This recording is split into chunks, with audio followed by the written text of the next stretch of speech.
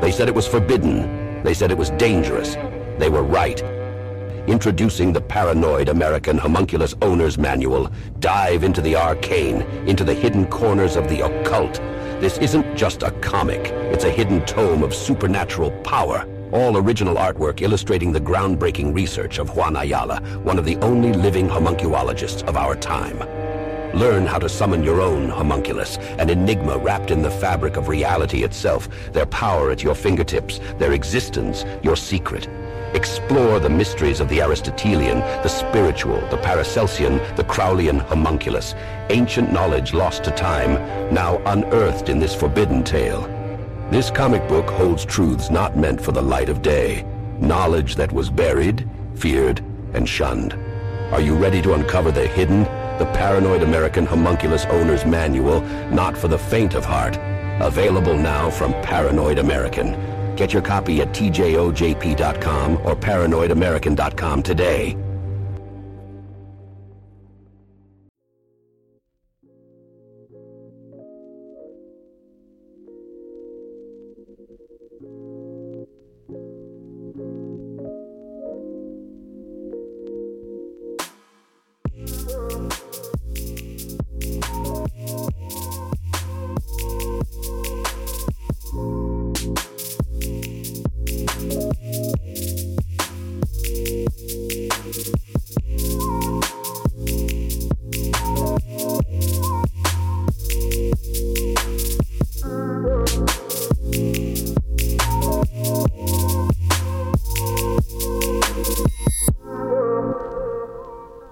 Hello and welcome to another episode of the Juan on Juan podcast. I'm your host Juan. On today's episode, we talk to Daniel Luna. Daniel is a Navy vet and a leadership coach. He teaches people how to overcome trauma, depression, anxiety, and how to find their inner leader. This is one of my favorite episodes that I've done so far. We talk about Dan and his work. We talk about his experience in the Navy, some more stories, some things that he went through, and we also get into the leadership mindset and what that entitles and what that could mean for you. He sort of coached me during the episode, which I thought was kind of cool, and we chatted a little bit after the show, which was awesome. And I just want to thank Dan again for coming on and taking the time to talk to me. We had planned this probably like 2 months ago from the time that I talked to him, and I know he's a busy guy, so make sure to check out his work. I'm going to post links in the description. Make sure to follow us on social media at the Juan on Juan Podcast. Also check out my blog, thejuanonjuanpodcast.com. And I hope you guys enjoy this episode because I sure did. I love talking to people like this. I could talk about this all the time.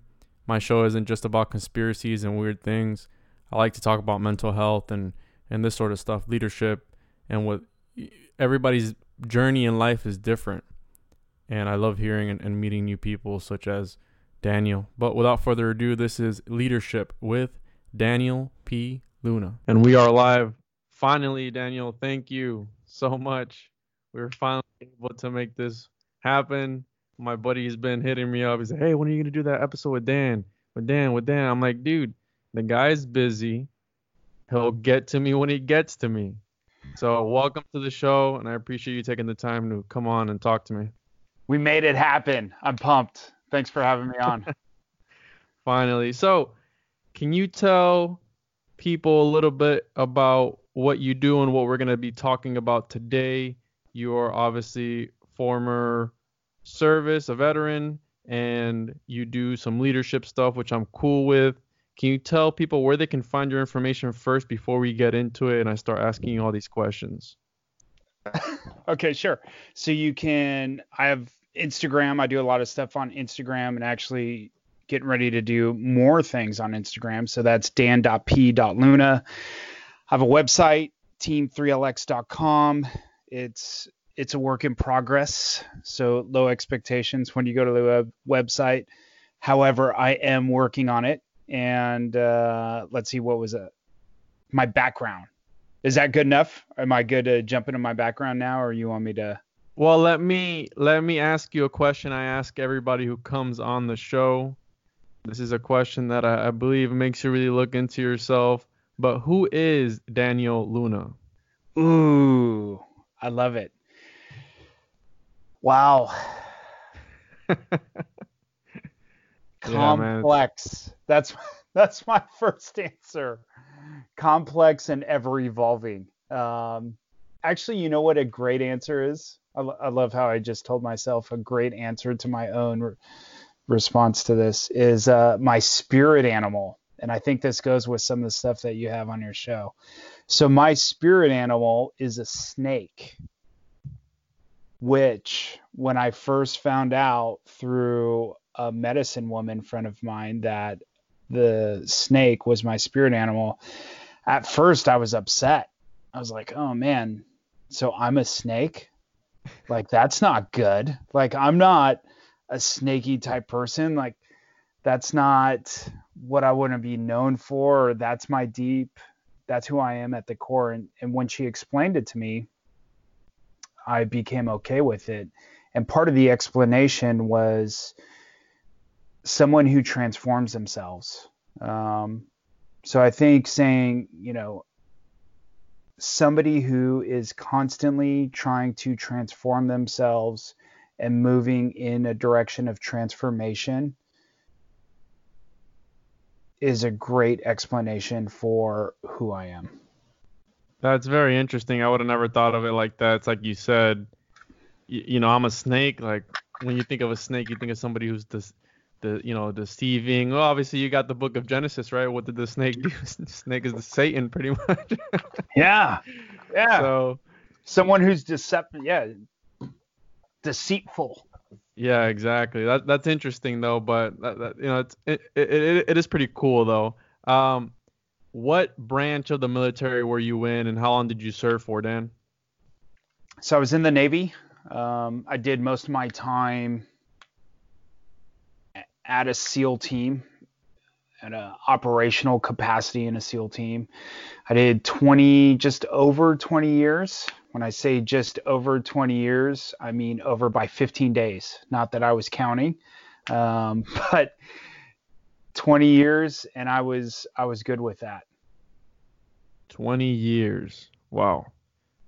And may I ask why you got out? Was it something that happened to you? Were you able to speak about it?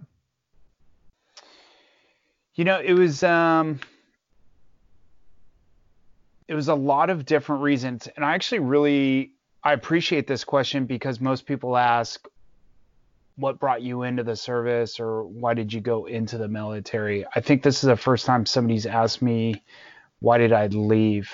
I think it was my time to go. The direction that I was starting to go in on a personal level was in a different direction that I felt that the Navy and the SEAL teams were going in.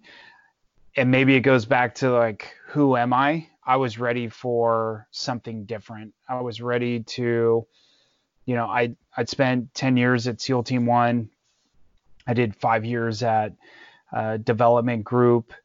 And then I went to the Naval Academy, and I was able to do a lot of stuff there at the Naval Academy, and I really enjoyed my time there. And I hit that 19-year mark, and I actually I considered going back to Dev Group and doing some work there. And I went down, I did some interviews, and as I was doing the interviews and I was driving back up to Maryland, I was just like, nah, I think I'm done. I think I'm good. I think I'm ready to branch out and really try something new. Yeah, and I meant to ask you what got you into the service before I asked you. So the way I can still answer that question if you want. Yeah. So the way I found you was, I have a buddy of mine, shout out to David. He was a fan of yours, and he tagged you on one of my posts, and you started following me. And so I write to him and I go, who the fuck is Dan Luna? And he's like, Dan Luna, dude. This guy's so badass. I'm like, badass, man, whatever. So like I started looking into it. I was like, man, this guy is pretty badass, right? This guy's done some stuff, and I'm like, all right, whatever. Let me reach out to him. And then obviously you got back to me, and that's how I came upon your stuff. And then I heard a podcast that you were on. I forgot the name of it. where you talked about your experiences, and then obviously with what you're doing now. And it's funny. So what did get you into the service? Did you come from a background? Was your family in the service before? What got you into that? So real quick, I don't think I'm badass, so I appreciate it. I think I have some badass friends. Like I definitely admire some of the company that I keep. I think they're pretty badass. I actually think I'm a really nice guy, or at least working towards being a nice guy. So I do appreciate that. That actually makes me feel cool. So what brought me in the military? Really trying to prove my worth as a young man. You know, that transition from boyhood to manhood. You know, when for thousands of years, either warrior cultures or different tribes have done rites of passage. Western culture, we don't have that. You know, so as a young man, I couldn't articulate that. What I would say is just like, I want to be a man is maybe the answer that I would have given, 20 plus years ago. Or I want to prove myself to me, or I want to prove myself to others was probably a closer answer back then. And I was really just trying to validate myself as a man. And what attracted me to the SEAL teams was, I was really into the military and law enforcement, looking at different books and articles and, of course, different movies.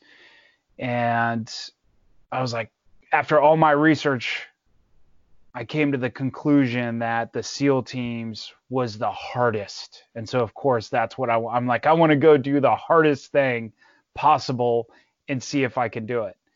And I was very fortunate to, have the support that I had back then. And certain life things happen that really pushed me forward to make those steps into the Navy and towards BUD/S and towards the SEAL teams.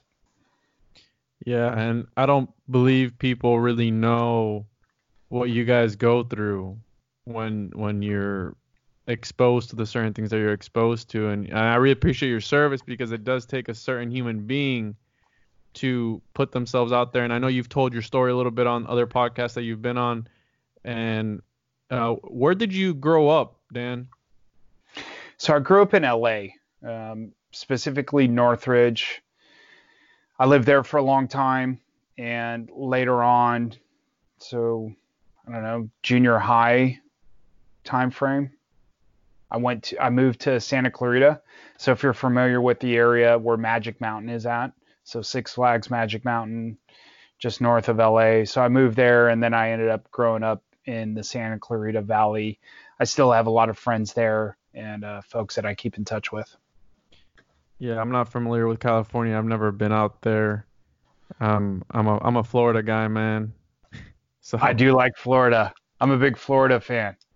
Yeah, if you're ever in the area, man, you want to go fishing, let me know. I'll take you out fishing and have a good time. And I'm rearranging my questions here because for some reason they're like not very good chronological order. But can you talk and describe? So I did it, to be quite honest with you, I had to talk to my buddy about some of these terms. I didn't know what BUD/S was, and I didn't want to look like an idiot when I had you on and say something. I was going to actually say what BUD/S stands for, like the whole thing. And my friend's like, dude, what are you doing? I'm like, hey, man, I don't know. I'm just Googling this stuff. I got to know about this if I'm going to talk to him. Can you describe what the SEAL training or BUD/S, what that is? Can I ask you a question? Go ahead, man. So what does BUD/S stand for? I didn't write it down because he told me. Oh, you didn't? That's awesome. I didn't write it down. To be quite honest with you, man, I went through a point in my life where, and the friend of mine who put me on to you, he's my age now. I'm about to be 26, and he wants to now get into the Navy, and he wants to now do it because he has a job now where he climbs cell towers for a living, and obviously he's got a family, and you have to provide for your family. You know how that can be as a father. being able to provide for your family. But he's in a point in his life right now where he wants to get fulfillment, and he feels that since what he's doing, it's not what he wants to be doing for the rest of his life. So he's like, man, what I want to do is I want to join the Navy, because almost like what you were saying, I want to be a man. And it's almost like you've waited almost all this time. He's about to be 26 like me, and it's like now you want it's like we're in a society that the other day somebody asked me, they asked me, it was my dad actually, was like, what do you want out of life? And I was like, I don't know, man. I know what I want. I know where I want to be, right? Everybody knows where they want to be. You want to be good financially. You want to be good health-wise. You want to be good. Your family be good. You want to have a home for your family. But it's like, what do you really want? And that's one of those things where every day I wake up and it's like, man, what do you really want? It's like you do all these things, and some people, obviously money's not everything, right? Because you have all these famous people who take their lives, and it's like you had millions of dollars or all this materialistic things, and even that wasn't enough for you. And my buddy, that's how he put me on to. He's like, man, I want to go into the SEALs and I want to do something, something badass. And I'm like, hey, dude, you know what? Do you? But at the same time, you got to remember you have a family and you got to be able to provide for them. But yes. So back to the topic. What is SEAL training in BUD/S? I don't know if you want to touch on what I just said. Feel free. Yes. So I like to do both, if that's okay. Yeah, go ahead.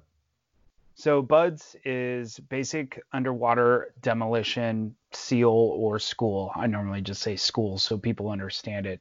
So it's essentially the selection part to become a SEAL.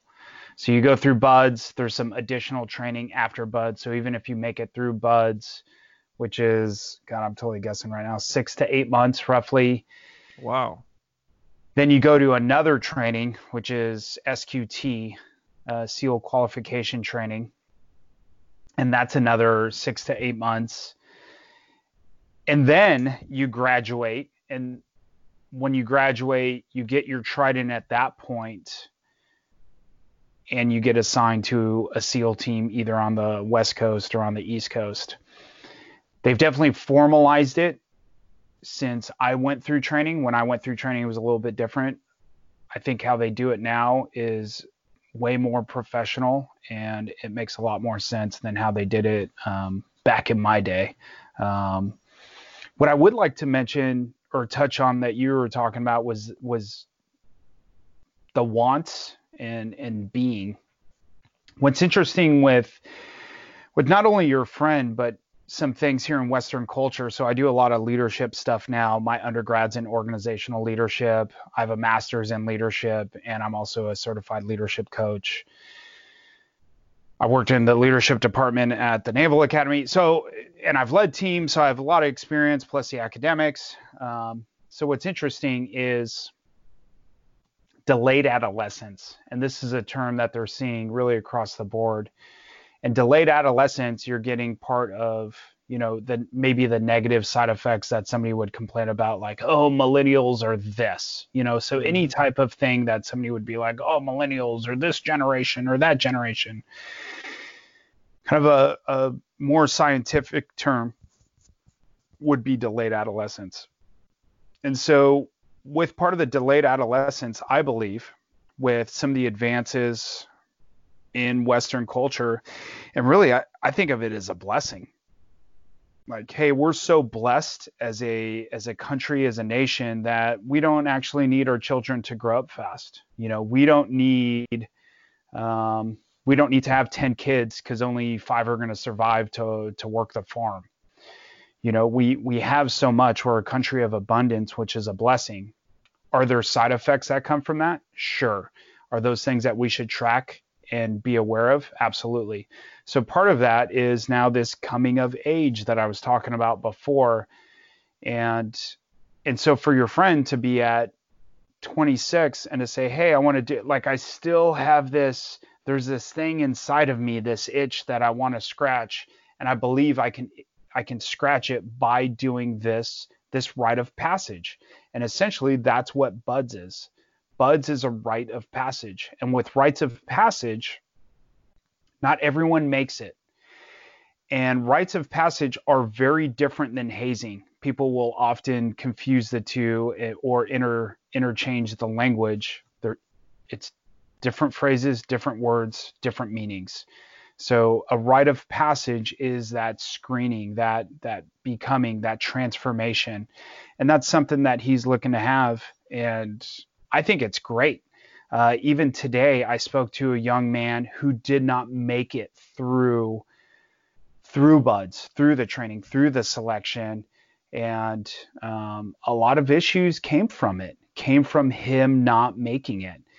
And honestly, that's the majority. The majority of people do not make it through that rite.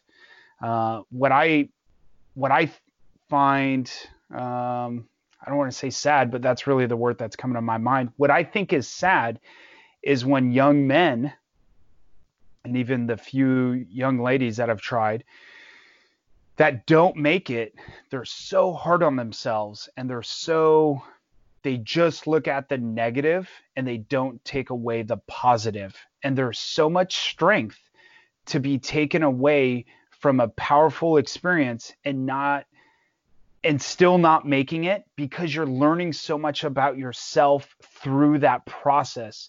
And to discard it and to only focus on the negative by not making it through, I think it's really a tragedy to that individual, because there's so much power to take away from it for your own personal growth.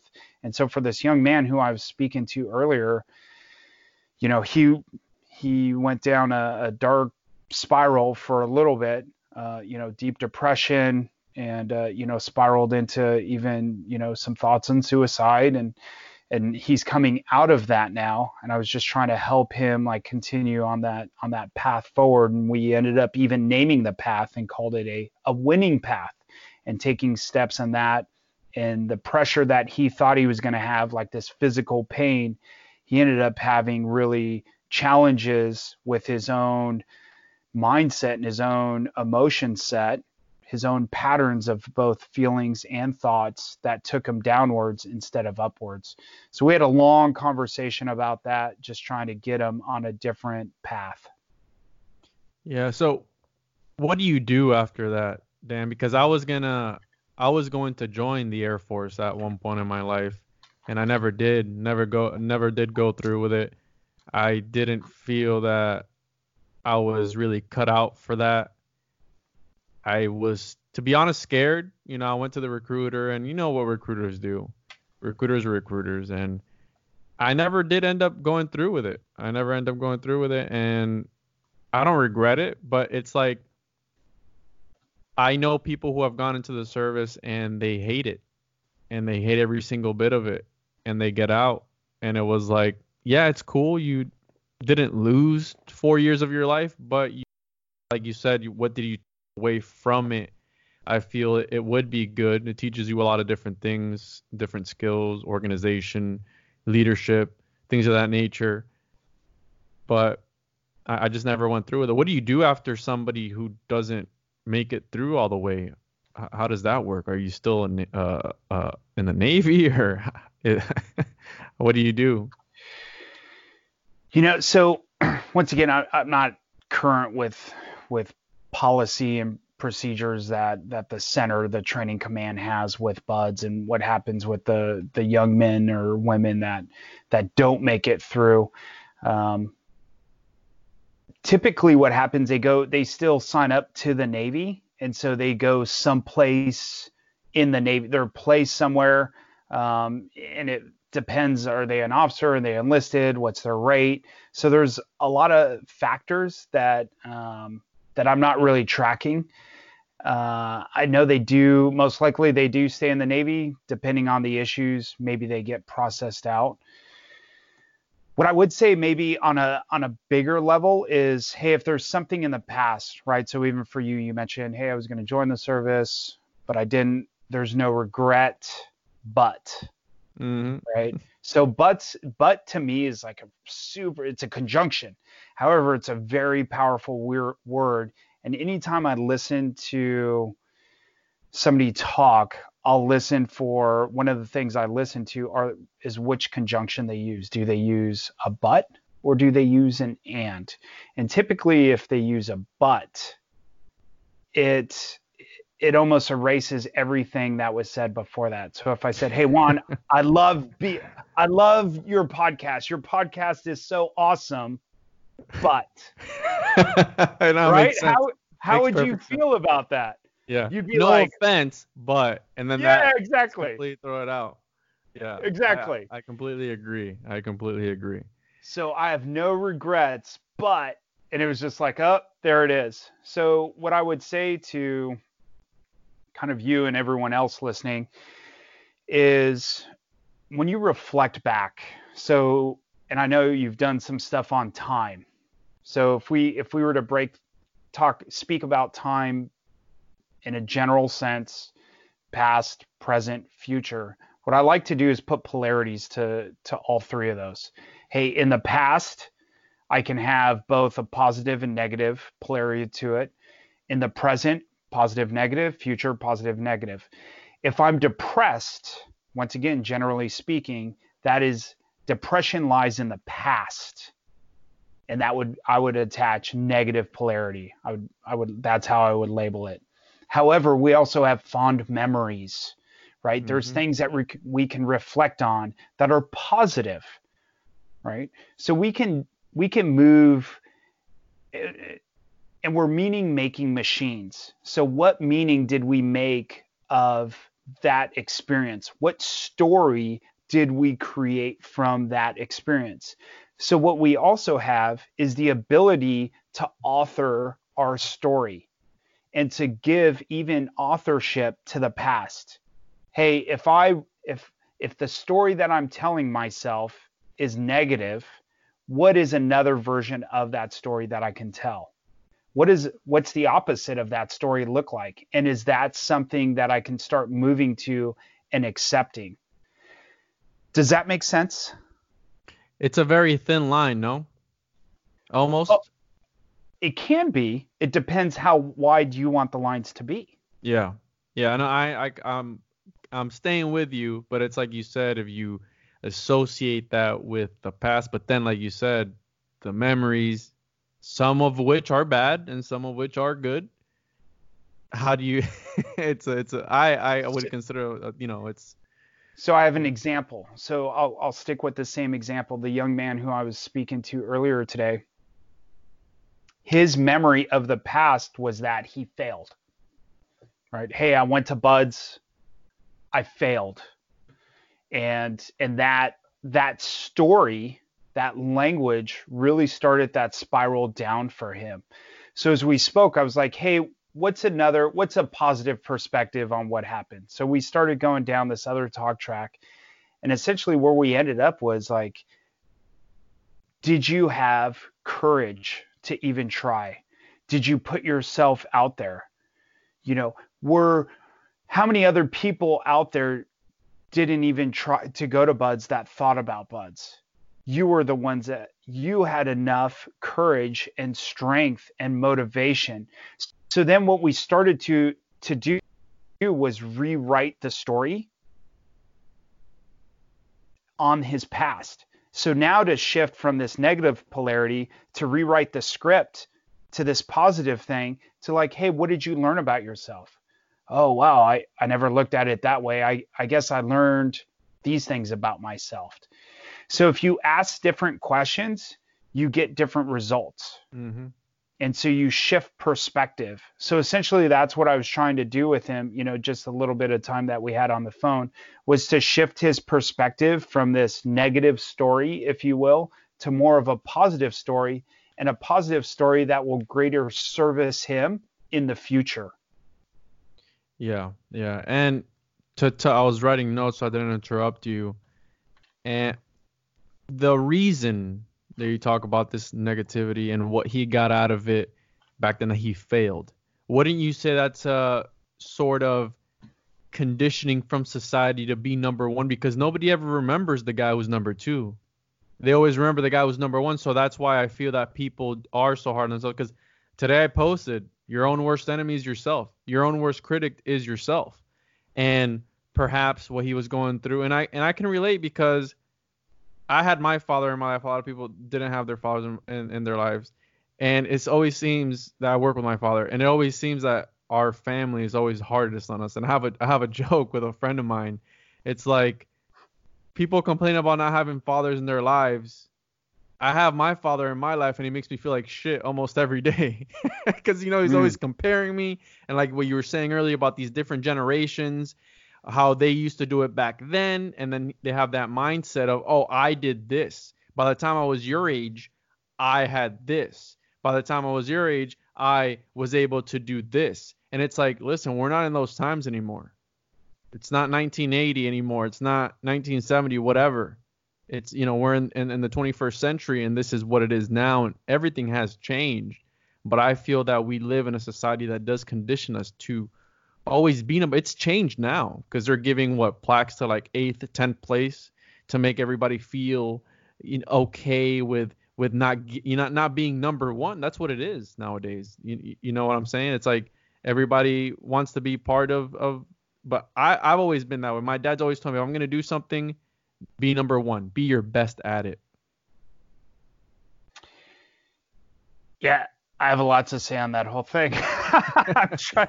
Go ahead, because I wanted to first talk about the Navy, and then obviously, if people haven't noticed, you do leadership, and I really wanted to get your input on a lot of these things and what it is to be a leader and this leadership mindset. And I also want to talk later about what I really like that you said on a podcast that you were talking about was that victim language, which I also want to get into that, not using victim language, and obviously how you help people, first responders, prepare for what they're going to see, or people who are getting into the Navy or any branch to prepare themselves. Because obviously when you talk about kill or be killed, it's one thing talking about it, and then it's another thing when you're actually doing it and you're actually experiencing it, which I know you can talk on that as well, and with your experiences on that. And also you went through depression. So go ahead, fire away, Dan. Okay. I got a lot of notes here.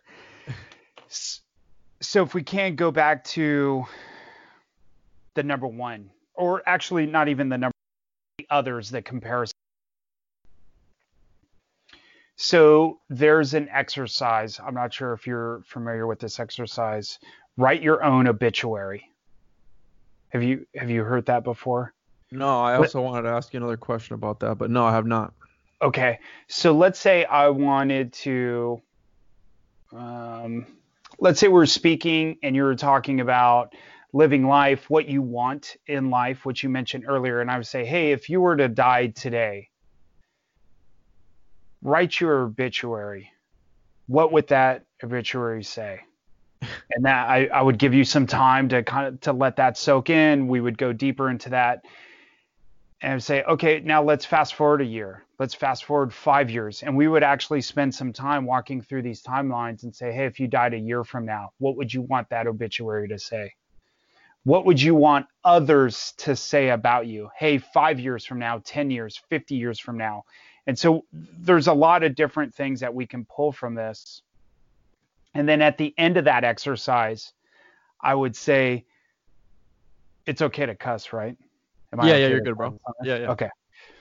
I would say, fuck everyone else. If you were to die, and now we would go into like a near-death experience, and I would walk you through this exercise of near-death experience, which would go into time, and time's an illusion, and we could have a lot of fun even in this conversation. If you were to watch your life flash before you in your eyes like a movie, how would you want to feel? What would you want to think? What do you want your legacy to be? Fuck everyone else. What do you want it to be? So for that obituary, what do you want to remember about yourself? So that's like that final question. What do you want to remember? Who do you want to be? What do you want to, what legacy do you want? And it's not like, oh, I want my son to remember, hey, that's great. What do you want? Like, oh, my father, hey, that's great. Or, maybe it's not. At the end of the day, what do you want, right? It's your life. You have the power of choice. And I think that's one of the greatest things that we have as humans is the power of choice. And we often don't recognize, or sometimes we give that power up. And this goes back into the stories that we create, self-authorship. So what do you want that story to say? So if you will, I'll leave that with you. And maybe we can talk offline about it as well. But really, what do you want it to be? So that would be something I would walk through. I'd spend more time with that, with a client or somebody else. With the B number 1. And so how I look at this is my son's 15. He's a freshman in high school. He's a wrestler. Some of the talks that I've had with him and that I've had with other sports teams, specifically at the Naval Academy. I've done some work with Georgetown basketball. I'm friends with some coaches there and some other sports teams that are out there as well. Is there so much, it's like gambling, right? If you and I were to go to Vegas and we're to play roulette, how can I play that game? Could I put all my chips on red or all my chips on black, or could I work the whole board and work the table, right? Those are all options. Is there negative? Is there positive? Or is there just a way to play the game? There's different philosophies. There's different ways to play the game. Mm-hmm. So now what I'm sharing with you is kind of my winning philosophy. And we can put all our chips on, hey, if I talk to my son, his name's Gabe. Hey, Gabe, when you step on the mat at the end of this match, if your hand doesn't get raised, if you don't win, if that is the only form of winning, then I don't have anything for you. Because second place is the first loser. I could have that conversation, or I could have another conversation. And that other conversation is, hey, pal, what does a win look like? And now we can win. We can have multiple wins. Hey, stepping on the mat is a win. Yeah, absolutely. Stepping on the mat is what? It is having enough strength to even compete. So this almost ties into buds for that young man. Hey, just stepping on that sand, taking that step forward, throwing your name in the hat to go through SEAL training just to compete, that in itself is a sign of strength. Hey, pal, how else can wins show up on the mat? So we'll go through this whole thing, and at the end of the day, it's hard work. It is things that he can control. Those are where the wins show up.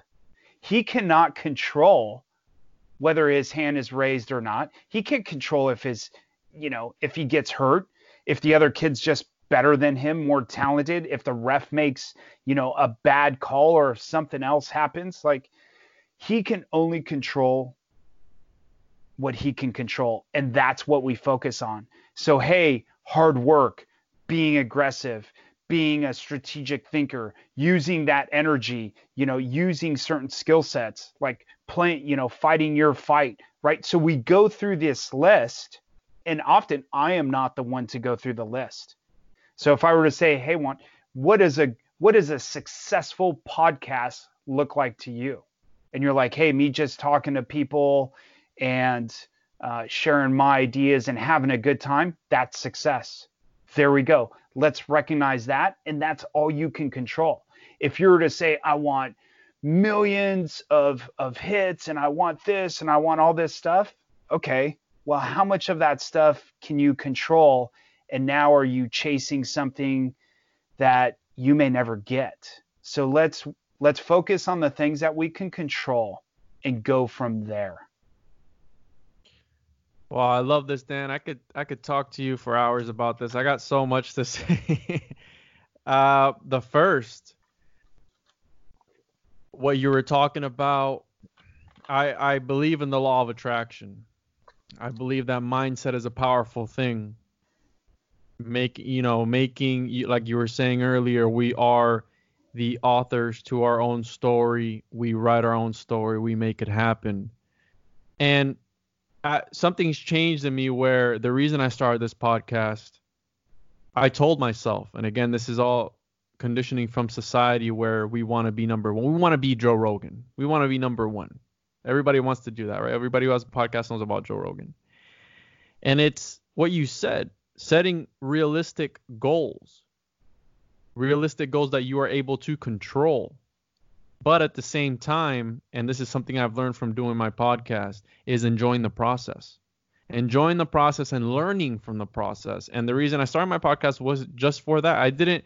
I put that aside. I don't look at the numbers. I put it aside. I said, I'm not going to focus on that, because when you focus on that, it starts your mind, right? I do sensory deprivation. When I'm in the tank and I start thinking about something, it manifests itself. So when you're thinking about something negative, positive, whatever it may be, you can literally manifest that into the world. And that's just your mind alone, your consciousness. And Alan Watts talks about being in the eternal now. There's only now. The past is the past. You can learn from it. You can look back at it, whatever you want to do with it. But we are in the now. So that's why when people ask me, what do you want from life? I tell them, I say, listen, man, I'm thinking about what I'm going to do the next hour, what I'm going to do the next day. I'm not thinking about what I want to do 5 years from now, because obviously what's going on in the world right now, we don't even know if tomorrow's ever promised. And that's a fact, because how many people haven't been walking around, they have an aneurysm or a clot from their legs goes up to their brain, boom, they're dead, done. And they had all these goals and things that they wanted to achieve that they never got to achieve. And I don't want to bring religion into it, but I feel that sometimes religion prepares you for the afterlife, and you don't live the now. You don't live the what we're doing now, right? So, may I, real quick? Go ahead. Yeah. So if I can, I will say yes and. Right? So yes, 100% everything that you said, and. So it's now inclusive, vice like negating everything you just said. And it's almost like a strength finder. Have you done like strength finder? It's like, or positive psychology. It's like, hey, just focus on your strengths, just focus on the positive. Like just, I think there's a lot of power in that. I don't subscribe in all of that. What I would say to that type of stuff and what you said is and let's maximize and let's grab as many chips on the table as we can. Let's maximize us. And part of that is the negative, is the dark side, if you will. So if I travel in my mind, and what's great about our minds is we can travel, we can time travel. We can go to the past, and there's power that lies in the past.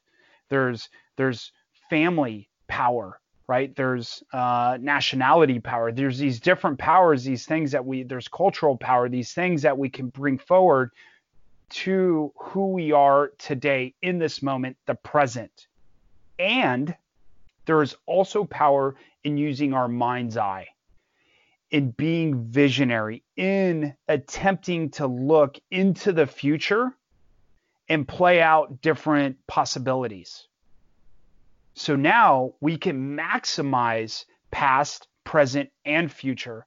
However, it is also important to track kind of where our mind is at.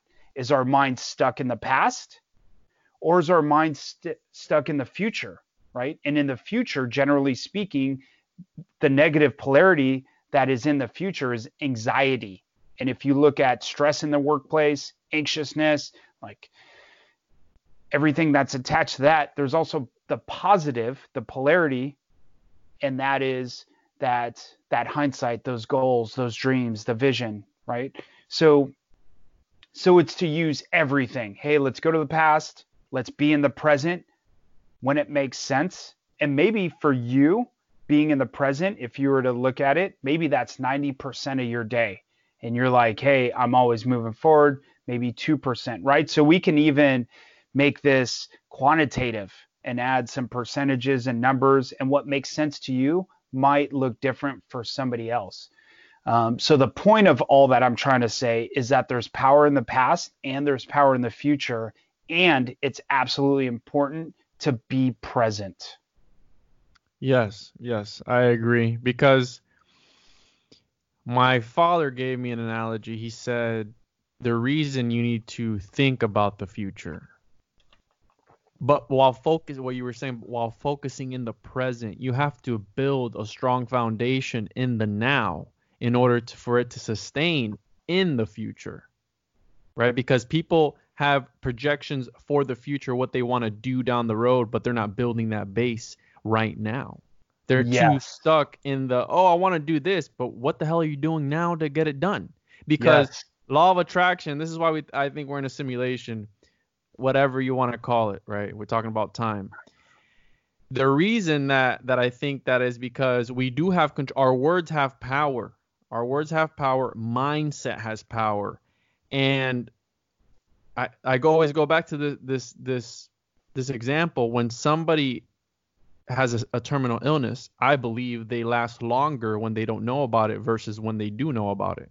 Because as soon as they know, they go, oh, my back hurts. I've known people who, oh, my back hurts. They go and, hey, dude, you have level 4 whatever cancer. And it's like the doctor literally tells them you have 2 months to live. Do you know what that would do to your psyche as a person? What all the things that what you're talking about, all the things that it would make you think about, that anxiety, that pressure, that depression, and people actually, I feel that they last longer when they don't know about it. When they live in that now, when they don't think about, now we're thinking about the future. Oh, I'm going to die now. I have X amount of time, and now they're focusing on the future. And they don't focus on the now, maybe getting better. And I feel my dad has MS. And when you have issues in the family, you always think your family's the worst. You always think, oh, my family's fucked up. No. There are families that are way more fucked up than your family. Like how you see in the movies, like, man, or these documentaries on Netflix, you go, man, those people are fucking crazy. I thought my family was bad. And then you hear about all these other stories like, whoa, that family's fucked up. So I told my dad, I said, listen, he has MS. But at the same time, I'll relate this to quantum physics. Quantum physics, you talked about the mind, the consciousness. In your consciousness, you can go wherever you want at any point in time. Your mind is a powerful thing. Quantum physics is now trying to correlate the metaphysical with the physical. The effects that their consciousness, this ether, these Akashic records, all these different things, how that affects our physical world. Just how Nikola Tesla said, once science starts focusing on the non-physical aspects of things, they'll progress. When science starts focusing on that, they'll progress more than they have in a decade since the beginning of time, something like that, because Nikola Tesla was on a whole nother level. And so, I told him, I said, he has MS. And quantum physics, they don't know what consciousness is. They're trying to now just correlate that. When my dad got diagnosed with MS, they told him, we're 85% sure you have MS. But again, pharmaceuticals is a business. That's a whole other episode in itself. I asked the doctor, this is when they're giving him the diagnosis. I said, dude, where the hell's the other 15%? He goes, we just reserved that for whatever other possibilities. I go, 15%? What the hell? And the doctor says, but here's a prescription, right? Here's a treatment, not a prescription, a treatment. Here you go. Do you know how much that treatment costs my dad per month? Well, not my dad, but the insurance company, $40,000 a month. And he's now a statistic. And guess what? They don't know what causes it. They don't know. There's no cure for it. They don't know if it's genetic. They don't know anything about it. They don't know it's an autoimmune disease, and you have it now. And I told my dad the other day, I said, listen, man, maybe if we're having issues in the family right now, I said, maybe if you got right with whatever's going on in your life right now, and your body and your mind got aligned in one, maybe you'll be able to overcome this. And maybe you might have nothing, because at the end of the day, when you're injecting yourself with that treatment that they're giving you, you don't know what that is. You're being told what it is, right? Because again, like simulacra and simulation, we give value to these symbols. And at the end of the day, those symbols are what we make them to be. Just how Plato, he thought the thoughts existed in one plane and the real world was another plane, and our ideal image of something exists on another realm, but the world is full of images of that, but imperfect images of that. That's Platonic realism, right? So again, the reason I say this is because the mind is a powerful thing. And again, I've told my dad, maybe if he got right, because obviously you've experienced depression, and my dad's been through that, and he's going through that now because recently he thought he was having a symptom of the MS, but it turned out not to be the MS. It turned out to be something else. He fell into a depression because he couldn't see out of his right eye. So he fell into this thought process. He drives trucks for a living. They're going to take my license away. I'm not going to be able to do anything. A man who has worked all his life, Imagine that being taken away from you. All you know how to do, work, drive a truck, operate heavy equipment. Now you can't do that anymore. So again, they're taking that away from him. Obviously, he's getting better now, but the possibility of that, what we're talking about, seeing into the future, being stuck in the future, or being stuck in the past, or being stuck in the now. He's thinking about the future. Oh, if I don't get better in the future, I'm gonna not have this. I'm gonna not have that. Instead of focusing on the now, what can you do now to get better, man? What can you do now to get better? What can you do now to help you maybe in the future for them not to take these things away from you, right? I don't know if you want to touch on that. Yeah, so just what you said to me, I guess some things that I would talk to your dad about is maybe explore thought and emotional patterns, right? So you've mentioned mindset, right? What's mindset? It's how we think about a particular thing. What I like to add is emotion set. How do we feel about a particular thing? And it's really like in this language, like, hey, what's the pattern of thinking? What's our emotional patterns? And so really to spend time with somebody and explore those things. The other two things that I like to add is body set, or your physical pattern, right? So, and your spiritual set, right? So what are those beliefs? What's the pattern for that as well? So to really dissect an individual, to tease out different patterns. This goes into, some of the stuff that you're already mentioning. We dissect things, metaphysics and physics, the tangible, the intangible. We're really good. What academia is really good at is dissecting and breaking things down. The issue that I have with some academics and even some of the publishings and peer-reviewed stuff that's out there is academia is really good at pulling things apart to study it. What researchers often forget is that all those things go back together. So where we separate, I saw it on your Instagram post, the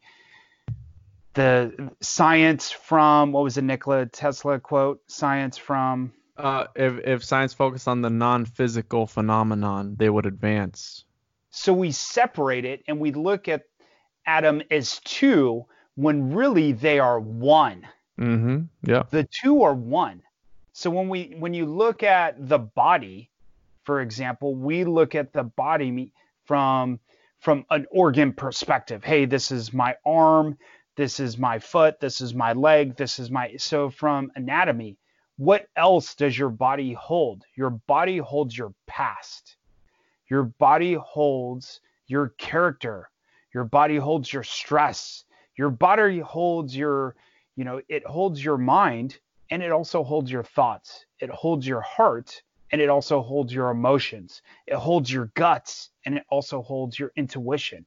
So now your body set, how do you move, right? So if you ever look at like some basic thing for body language, like it has somebody with their arms held high, this power position, like, hey, if you're getting ready to go into an interview, hold your arms up high for 1 minute, and by doing that, you'll have this confidence when you walk in the room, right? So you're actually reinforcing.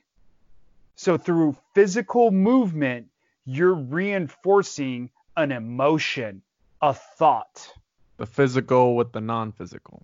Yes. How powerful is that? And even with psychologists, hey, if you put a pen in your mouth or a pencil in your mouth, what does that do? It forces you to smile. So just the act, even though it's a forced smile, it still elicits what? Emotions of happiness. Yeah. Through even a forced smile of having a pen or pencil in your mouth. It perceives that. It can perceive it, even if you're not happy, it can perceive that. So now your body's set. So a lot of times when I'm working with clients, we'll reinforce something through their body. Like, hey, even for me right now, in preparation for this podcast, typically I have my chair. I think you can see me. I don't think anyone else can see me though.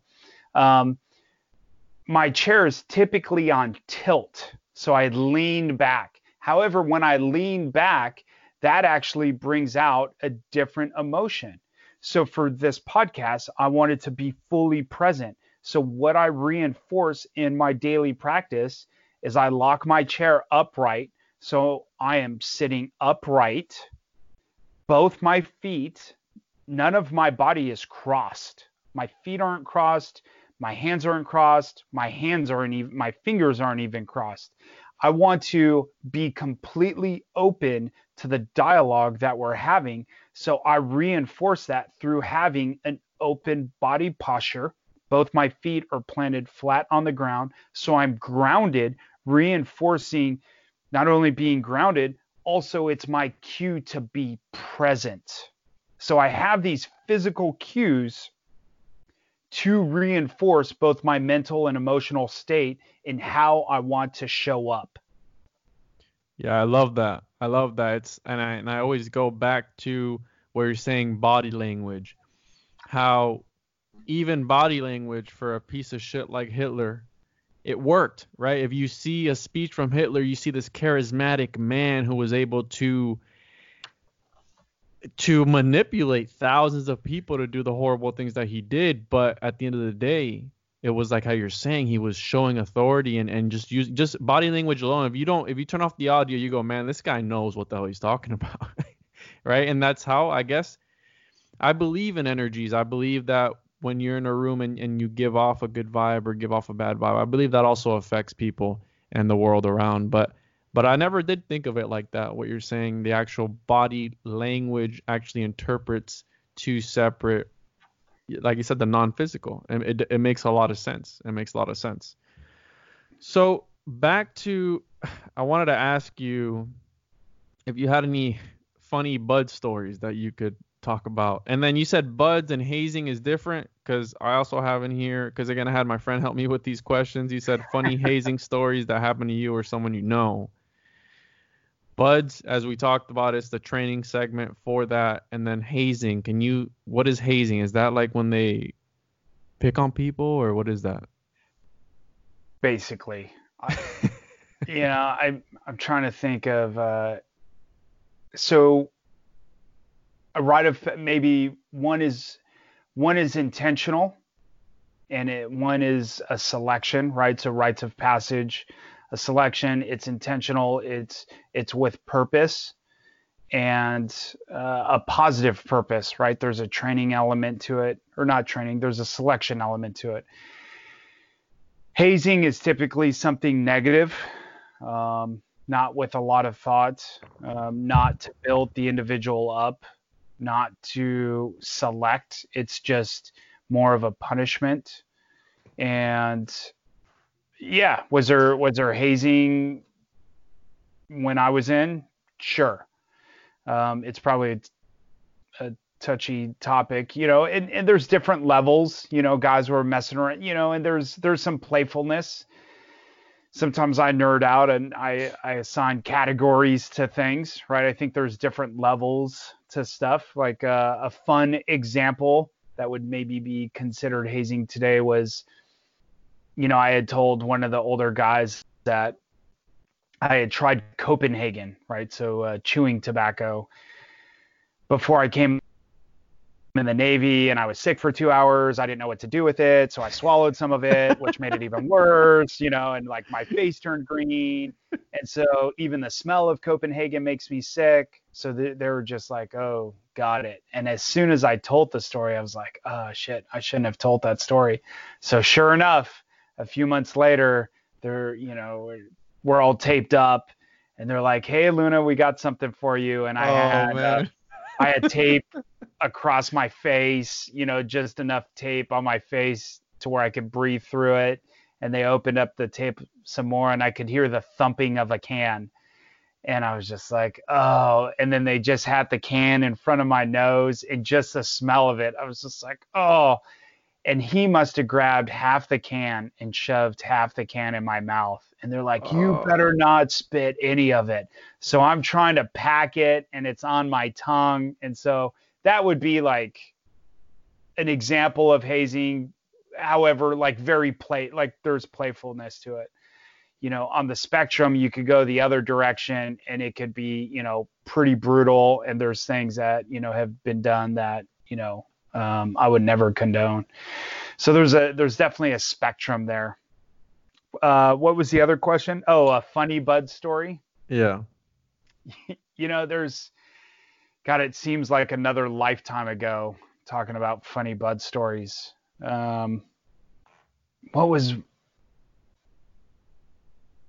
What's a funny one? I think a funny one, God, it's been so long. Here's one. So we would do these early morning workouts. This one's actually pretty gross, but I'm going to tell it anyways. Early morning workouts, like, it's long days, super long, late nights, very long days, early mornings, not a lot of sleep, just like a serious grind. So it's maybe, I don't know, 5:30 in the morning. We're out on the beach already doing PT. The sun's not even up yet. And I'm exhausted. Everyone's exhausted. And you're just like going through, like doing the sit-ups, doing the push-ups, like just going through the workout. And I had to go to the bathroom so bad. Number 2, if you will. And there was no way that I was going to, like, you don't just stand up and be like, hey, instructors, I got to go to the bathroom. They're like, go in the surf, and I was like, man, I don't want to get in the water right now. It's freezing cold. So I'm trying to figure out, and it was just dark enough to where it was still hard to see. And so as we're doing this like killer sit-up routine, and I have to go number 2. Oh, so man. We're doing it. I'm moving up. I'm looking around. And I start digging a little hole underneath me. I burrow this little hole. I untuck my shirt, and I'm doing this whole thing, like still doing the sit-ups. And I just work my timing, and I like work my guts, and I like sit up, and I do like this pause up, push everything that I need to push out, and and as I go back down, I push the sand, and I like work my hips up. I just cover it back up and just keep going. Knowing that eventually we were going to end up back in the ocean or end up in the ocean, and I'll clean up at that point. But that's just like the level of, so imagine that being at that level that you're just so exhausted and you have no shits to give, no pun intended.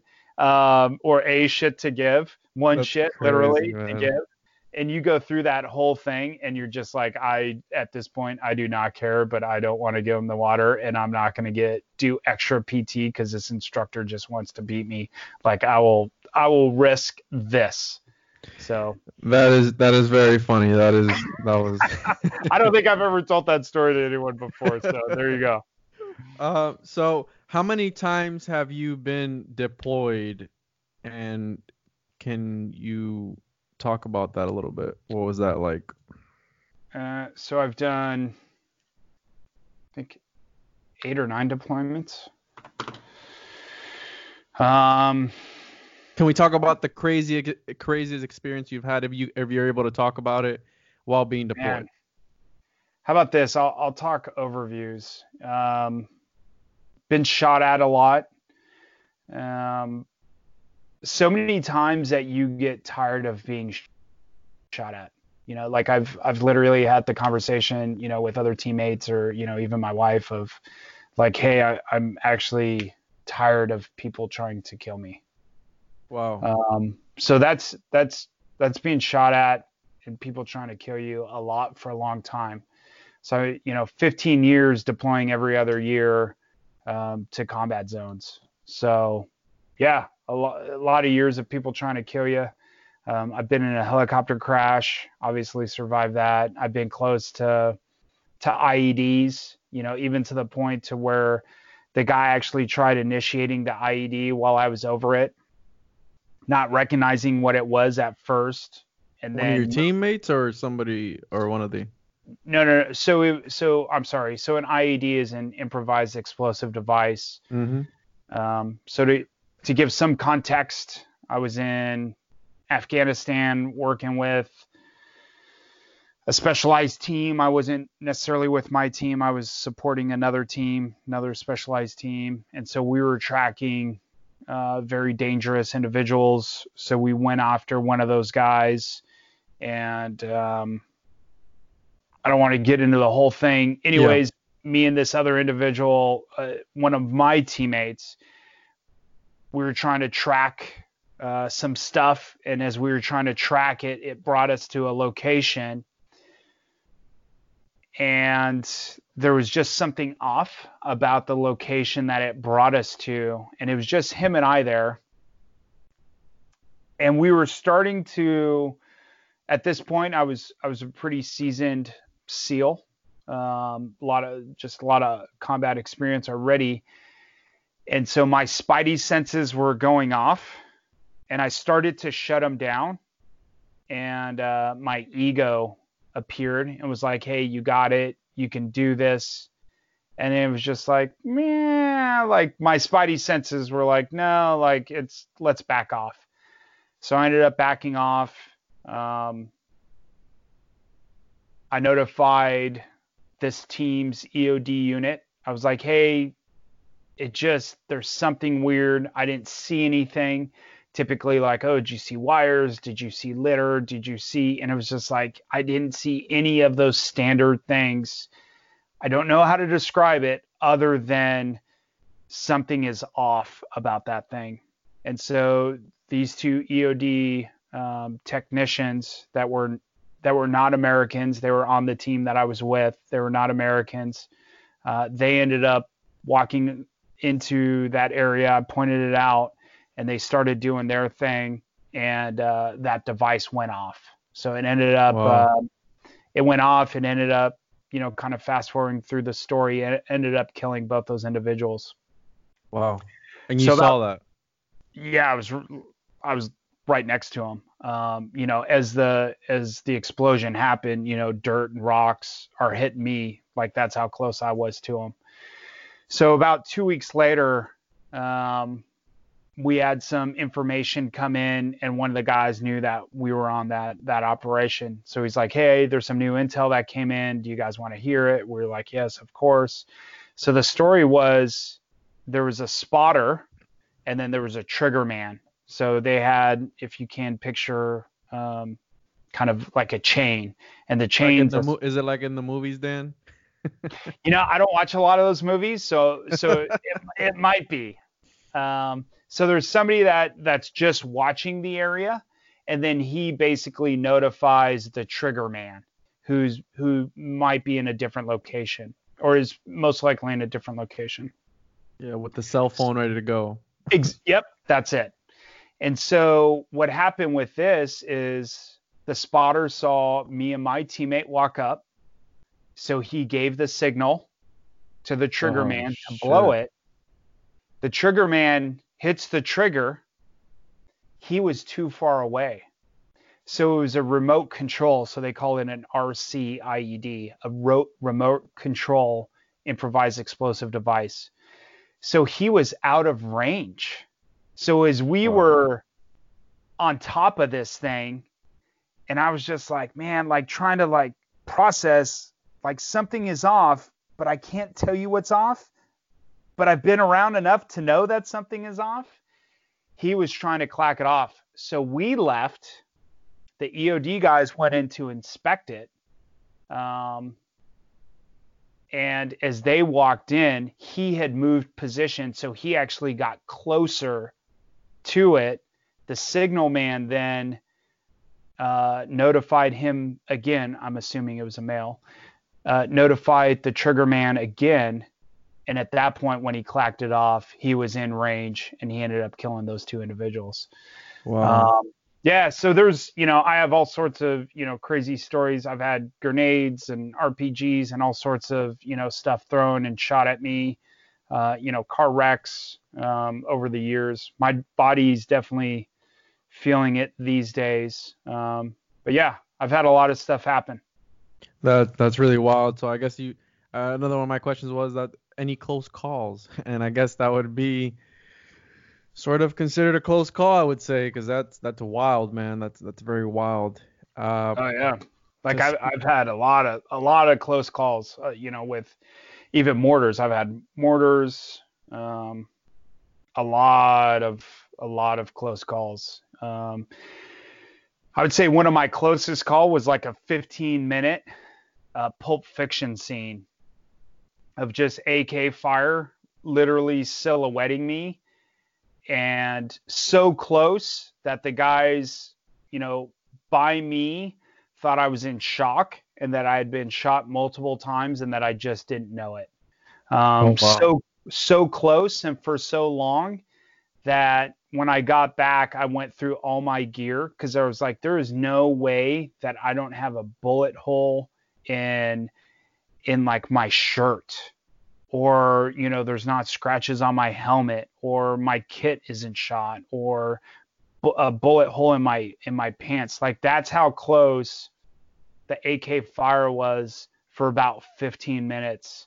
And I was kind of stuck in the position that I was in. So at the time I just had to take it. Wow. Can we talk about what your views are on now on war now, and how they were going into this experience that you've experienced, and obviously how that's affected your life? Because I know you've went into depression, and I don't know if you want to talk about that and what you experienced. I don't want to say something that, you know what I mean, that you don't want. Yeah. Let's see. I think what I would add to kind of that series of questions, and something that I speak about more now, is a lot of lessons learned going through those things. And the training in the SEAL teams is great, and the training in a lot of other places is great. I think there's a lot of stuff that we're leaving out. And as I work closer now with law enforcement and some military units and some other units as well, it's the preparation. How do you prepare to go into what I call a volatile situation? Depending on my audience, I may even use, how do you prepare for violence? If you don't have a background, or if you don't have a relationship with it, how do you get ready for that moment? And so a lot of the work that I'm starting to do now, and I even have a call this weekend with a psychologist I'm working with out at the University of Hawaii. His name's Professor Free. A lot of people call him Frueh. He's a psychologist.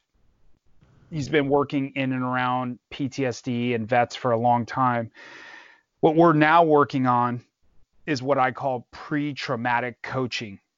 So what are the things that we can do? What's the upfront work that we can do to prepare somebody for a volatile or violent situation? So that's the area that I think we're really doing a disservice to our youth, right? To the person that's in the police academy. Are we doing everything we can to prepare them to get shot at, to prepare them to deal with a gangbanger that's probably has a deeper relationship with violence than that individual?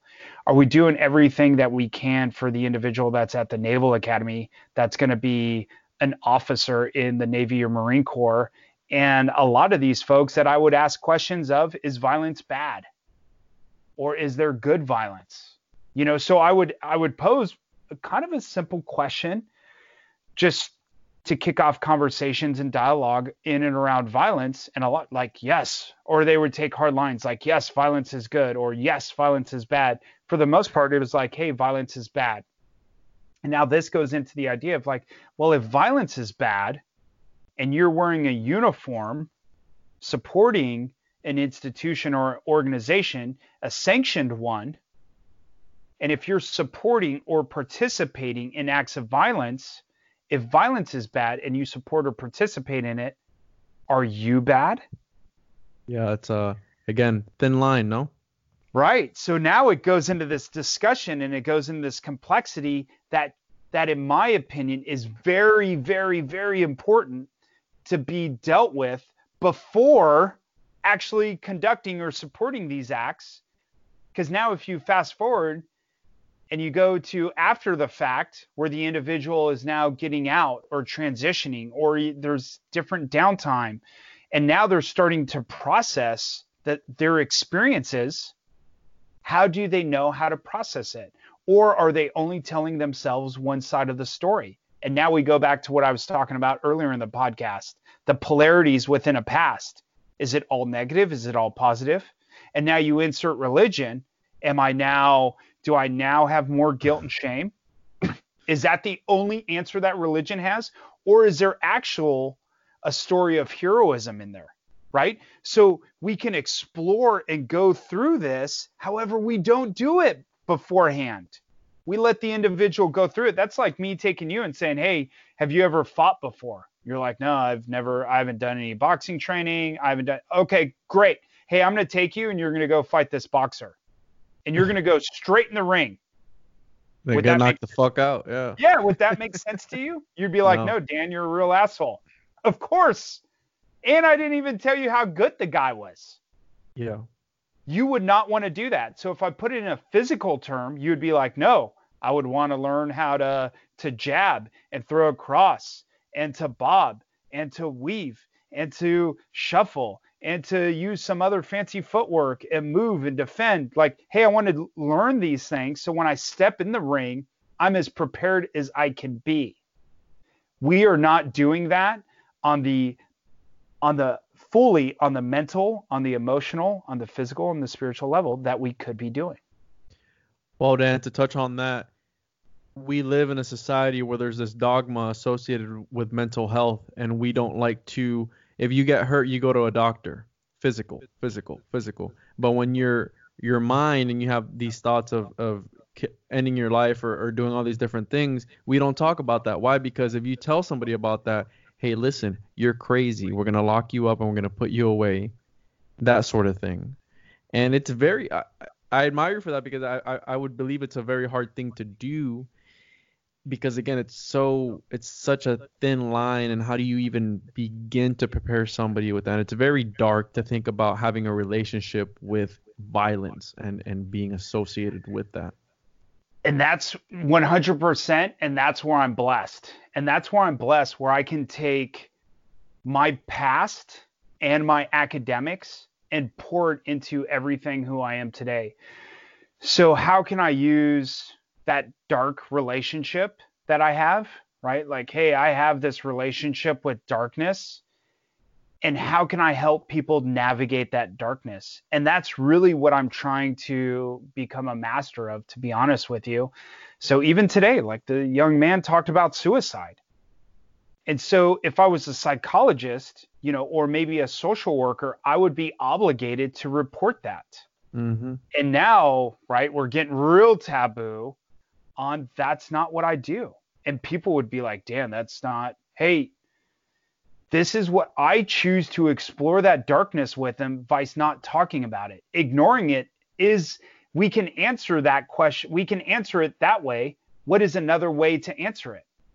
Through talking through it, through talking about it and locking somebody up. Is that the only answer that we have? So a lot of my clients, I say a lot, I have a handful of clients where I've spent a lot of time talking about suicide. And they can be open with me because they know I'm not going to report them, and they know that they're not going to get locked up, and they know they can trust me. And so we spend time in that darkness. And what I try and do, once again, tying it to a physical analogy, is if I could clip into something like a safety harness. Hey, I'm going to clip into the light, and I'm going to jump into the darkness with you, and I'm going to go in that space with you. And now what I'm going to try and do is help you navigate your way out of it, out of that darkness, into at least the gray, and hopefully back into the light.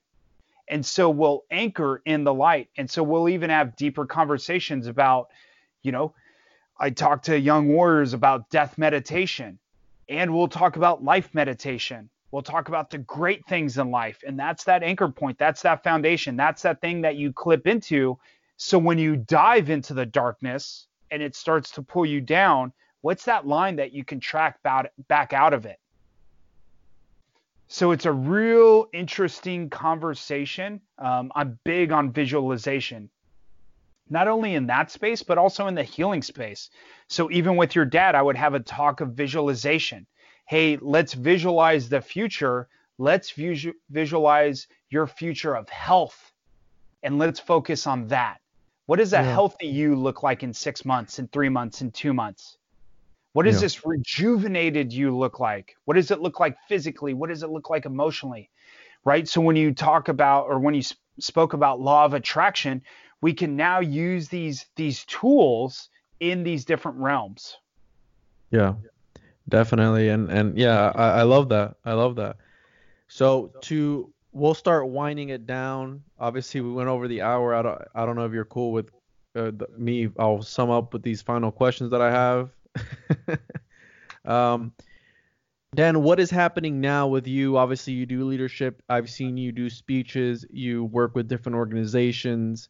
What is happening now? What's next for you? Obviously, nothing too personal you can't talk about, but with your company, can you talk about your company a little bit? Yeah, so I retired from the Navy just over a year ago. I worked for a boutique business consulting firm up in Boston called MFA, and they were amazing to me. Very patient. I learned a ton from them about business. Not that I still know much about business. However, I did learn a lot from them. I ended up leaving. I started my own company. I rolled into a pretty good contract. So I'm now working with a company which is actually really interesting just because of the time frame that we're having this conversation. So the company is Corvus Janitorial, and I'm friends with the CEO. I work with a lot of his executives, and it's a cleaning service. And so it's so interesting to see the company transform from something where like, oh, you work with janitors, and to now to where we're at today, the importance of cleaning and how important people that you would like maybe not pay attention to, like there's some of the most important people today. And so now I'm working with them and on some of their marketing stuff and actually try to help create content with them to help others clean, because there's so many cleaning questions and the time frame is spring, so it correlates. So I do a lot of work with that company, and I enjoy it. You know, it's not about money for me. I don't get paid bad at all. The CEO is more than generous to me. I really just enjoy the work. I enjoy the company. I enjoy the staff. I enjoy the executives that I work with. So that's kind of my day job. On the side, my wife has a startup that I'm helping her out with. It's called Casein Kitchen, and it's a protein cookie. And so I bake cookies with her, which might sound funny. And it's therapeutic for me, to be honest with you. I hang out with my wife. I hang out with my family. I work from home. I was away from home for so long. Being home is very important to me. So I enjoy making cookies with her. So I do that. And I'm getting ready to publish like my first big work. It's a leadership guided journal, which should be out soon. So if you go to my website, follow me on Instagram. What I wanted to do was leadership coaching is not everyone has access to somebody like me. So I really sat down and was like, hey, how can I make this more accessible? How could I tie in my academics, my experience, coaching, things that are important to me into a work to really help others navigate how they show up as leaders. I'm really of the mindset that everyone's a leader. It just shows up differently for them. And so I dive into some of that stuff in the journal. It's really a unique piece. I'm working with a designer right now. We're doing the final stuff. So hopefully it's out in the next few months. So that's a big project. I've spent over a year working on this project, and I've poured so much of my heart and soul into that. So I'm excited for that to come out. And I'm working with this psychologist, like I mentioned. We're actually working on a book. We don't have a title for it yet. We're still working through the table of contents. And the book is on pre-trauma. What are things that we can do to really prep first responders? And we're seeing it right now. Who's first responders, people in the medical field and military, really the primary focus is them, and the primary focus is because it's at such a high level of consequence, and the idea is to tease that out and then to, if you will, water it down, because the formulas that I'm working on will have other applications, for example, for corporate, for other government, for nonprofit. How do you prepare to enter a volatile environment? So some of the talks that you may see me give, I'm working with a lot of different organizations out in California right now on leading through volatility. So a lot of the talks that I give is specific to either leading through volatility or pre-trauma, and the work that we can do prior to going into a possible traumatic situation. And that's it. That's really all I have going on. Oh, actually, I have one more thing. I just decided today I'm going to start vlogging because I want to start creating more online content and just have it accessible. And it's one of those where, kind of like you, like, hey, I'm not going to get wrapped around how many views, how many likes. It's just something that I'm going to experiment with. And if somebody gets value out of it, I'm happy. And especially today, right, with what we're going through. So if I can't leave and I'm not able to do these keynotes, how can I give pieces of information and help in the way that I can help? And right now, helping is not me going out someplace, it's staying inside. However, I can create content that maybe a first responder or somebody in the medical field or somebody that's, struggling with something during these tough times, something that could help them out. So I'm looking at, and I'm trying to figure out that, everything that goes with creating online content. So that's something I'm navigating as well. Yeah, because I think I had mentioned to you to start a podcast, didn't I? And you were like, nah, it's too much work and this and that. So I'm going to cheat. I'm going to call it a vlog. And if I end up interviewing somebody, I'm just going to be like, hey, on today's vlog, I interviewed Juan. Yeah, right on. And I'm excited. I saw you post about that journal, and I was going to ask you when that was coming out, because I'm actually going to be copying one of those and using it, because I like all this stuff, talking about leadership and mindset. Mindset is a powerful thing. I believe in that. And again, at the end of the day, we're our own worst enemy. I can be hard on myself. I know I am.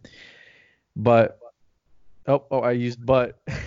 At the end of the day, if it plays such a strong role. Like when I started this podcasting, I didn't want to let people down, right? So let's say right now I have over half a year's worth of material. And when I first started, I was like, man, I'm not going to get people on. People aren't going to want to talk to me. I'm not that interesting, this and that. And it's been the complete opposite. I've had people reach out to me. I've met people like you. I've met so many different people, and I've learned so much, because my thing is, being consistent and staying on top of things. And I'm notorious. And this is one of the fights that I have with my dad, that I start something and I don't finish it. So this is something that I wanted to push and keep going with, because I didn't want to not only let myself down, but I also didn't want to let the people down, like you, such as yourself, that you took time out of your day today to talk to me. And let's say I never posted this. It's going to be like, fuck, man. I took time out of my day to talk to Juan about my things, and he didn't even fucking post it. So I didn't want to, if I started off, I did 2 or 3 months where I was just recording. And now I'm, releasing things week by week. And now I have enough of a backlog that I can, if I wanted to take a break, I could take a break, but I'm just hustling every week. Sometimes I've done 3-4 episodes a day some weeks, where I'm just pumping them out. And not only that, but pumping out material that I like, but I also want to put out material that people are going to like. So such as, I do a lot of conspiracy theories, but I like doing things like this, where I talk to you about life, about real things, because you've experienced things that I'm never going to experience. And I feel that if you're telling your story, maybe my listeners can experience that through you telling your story. And I really love that, because when you're telling me that story that you did, it's like I could feel that anxiety of you being there, or seeing these men, pass away. It's like, that's wild. That's so wild. And it's like, yeah, and this does exist, right? This does exist. And what you're talking about, you work for a cleaning company. I said setting, because you've been to all these places where it's a shit show. It's the setting, and if I believe setting also plays a powerful role in whatever you do, because if you have a clutter, you're not going to be able to focus on the task at hand. So cleaning is very, not only for hygiene, but it's also very good for your mental space as well. I believe in that as well.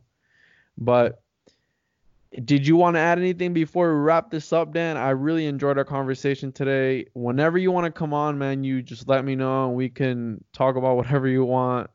And again, I love this. I want to thank you again for taking the time to talk to me today. Did you want to have any final thoughts or say before we wrap it up? Oh man, I think I'm good. I said a lot of words. Hey, just, I appreciate you being patient with me and flexible with my schedule. Thanks for having me on here. This was a ton of fun. And maybe we'll do this again when the journal gets launched. Yeah, definitely. One more time for the listeners, Dan, where can they find your work? Where can they follow you on social media? So that way they could look out for the journal, because I know I'm going to be picking one up as soon as it comes out. Awesome. Thank you for that. Honestly, the best way is just Instagram. So it's dan.p.luna, or Team3LX is my startup that I have going. I'm trying to post. I'm still figuring out, online presence and all that stuff. But that's just reach out to me on my Instagram and we'll connect. Awesome. Thank you so much, Dan. I appreciate it. All right. Thank you. I appreciate it. Thanks. Well, there you have it. That was Daniel Luna. Again, I want to thank him for coming on my show and being able to talk to me. Make sure to follow his work on social media. Make sure to follow us on social media at the Juan on Juan Podcast. And as always, thank you for the support. Try and leave us a 5-star review if you like the show. If you don't, then whatever, dude. But as always, until next time.